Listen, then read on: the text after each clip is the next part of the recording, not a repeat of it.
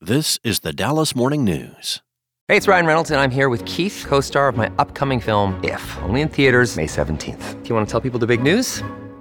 All right, I'll do it. Sign up now and you'll get unlimited for $15 a month and 6 months of Paramount Plus Essential Plan on us. MintMobile.com/switch. Upfront payment of $45 equivalent to $15 per month. Unlimited over 40 gigabytes per month. Face lower speeds. Videos at 480p. Active Mint customers by 531.24 get 6 months of Paramount Plus Essential Plan. Auto renews after 6 months. Offer ends May 31st, 2024. Separate Paramount Plus registration required. Terms and conditions apply if rated PG. It's Thursday, January 18th. Today's forecast calls for warmer temperatures under sunny skies with a high reaching into the upper 50s. Tonight will be clear and cold, with the low dipping to 24. Here are today's headlines. The line of people pursuing litigation in connection with the Fort Worth hotel explosion grew longer Wednesday, with at least 3 law firms now representing clients who say they were affected by the blast. Houston-based Zell & Associates announced it is representing 8 hotel employees who were seriously injured in the explosion, according to a Wednesday news release. The firm is also representing spouses of 2 people who were injured in the blast, which occurred at about 3:30 p.m. on January 8th in the 800 block of Houston Street in downtown Fort Worth. The suit names Atmos Energy Corporation, Sandman Management, Inc., and Northland Developments, Inc. as defendants, in addition to Rock Libations Group, the company that operates Mizumi, according to the release. The suit accuses defendants of being negligent in the upkeep and maintenance of natural gas utilities at the location and failing to take necessary precautions to ensure safety. It also alleges that there were multiple reports of a strong gas smell in the building before the explosion. Attorney General Ken Paxton issued a blunt reply in a letter Wednesday saying that Texas will disregard the federal government's demand to give Border Patrol agents access to the Rio Grande through a state-controlled park in Eagle Pass.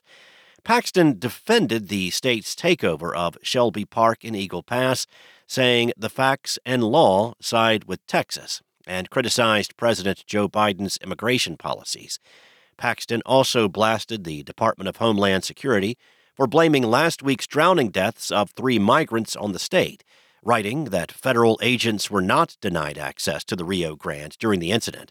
Paxton argued that the Biden administration's policies were not intended to halt illegal immigration.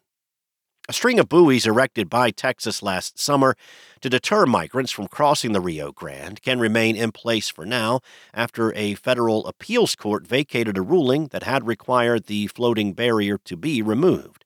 Last December, a 3-judge panel of the 5th U.S. Circuit Court of Appeals sided with the Biden administration, ruling that the buoys violated the Rivers and Harbors Act, an 1899 law that forbids construction on navigable waterways.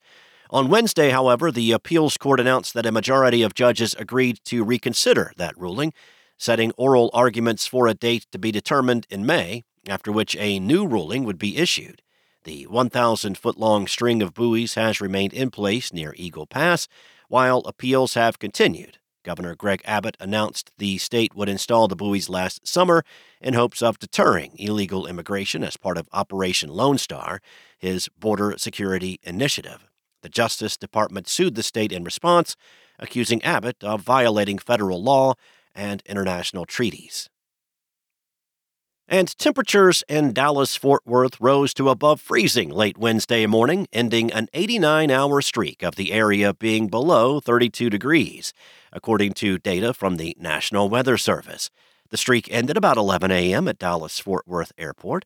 Although the 89 hours were bone-chilling and made headlines, it did not break into the record for top 10 longest streaks at or below freezing in the Dallas area. The most recent time a streak set a top 10 record was February 2021, when there was a 139-hour period of freezing or colder temperatures. Thanks for listening. For more on today's stories and the latest breaking news, visit dallasnews.com. Enjoy your day, and I'll be back tomorrow with more from the Dallas Morning News. Want to learn how you can make smarter decisions with your money? Well, I've got the podcast for you. I'm Sean Piles, and I host NerdWallet's Smart Money Podcast. Our show features our team of nerds, personal finance experts in credit cards, banking, investing, and more. and they'll help you make the most of your money while cutting through the clutter and misinformation in today's world of personal finance. You'll get clarity on strategies to help you build your wealth, invest wisely, shop for financial products, and plan for major life events. Listen to NerdWallet's Smart Money Podcast wherever you get your podcasts.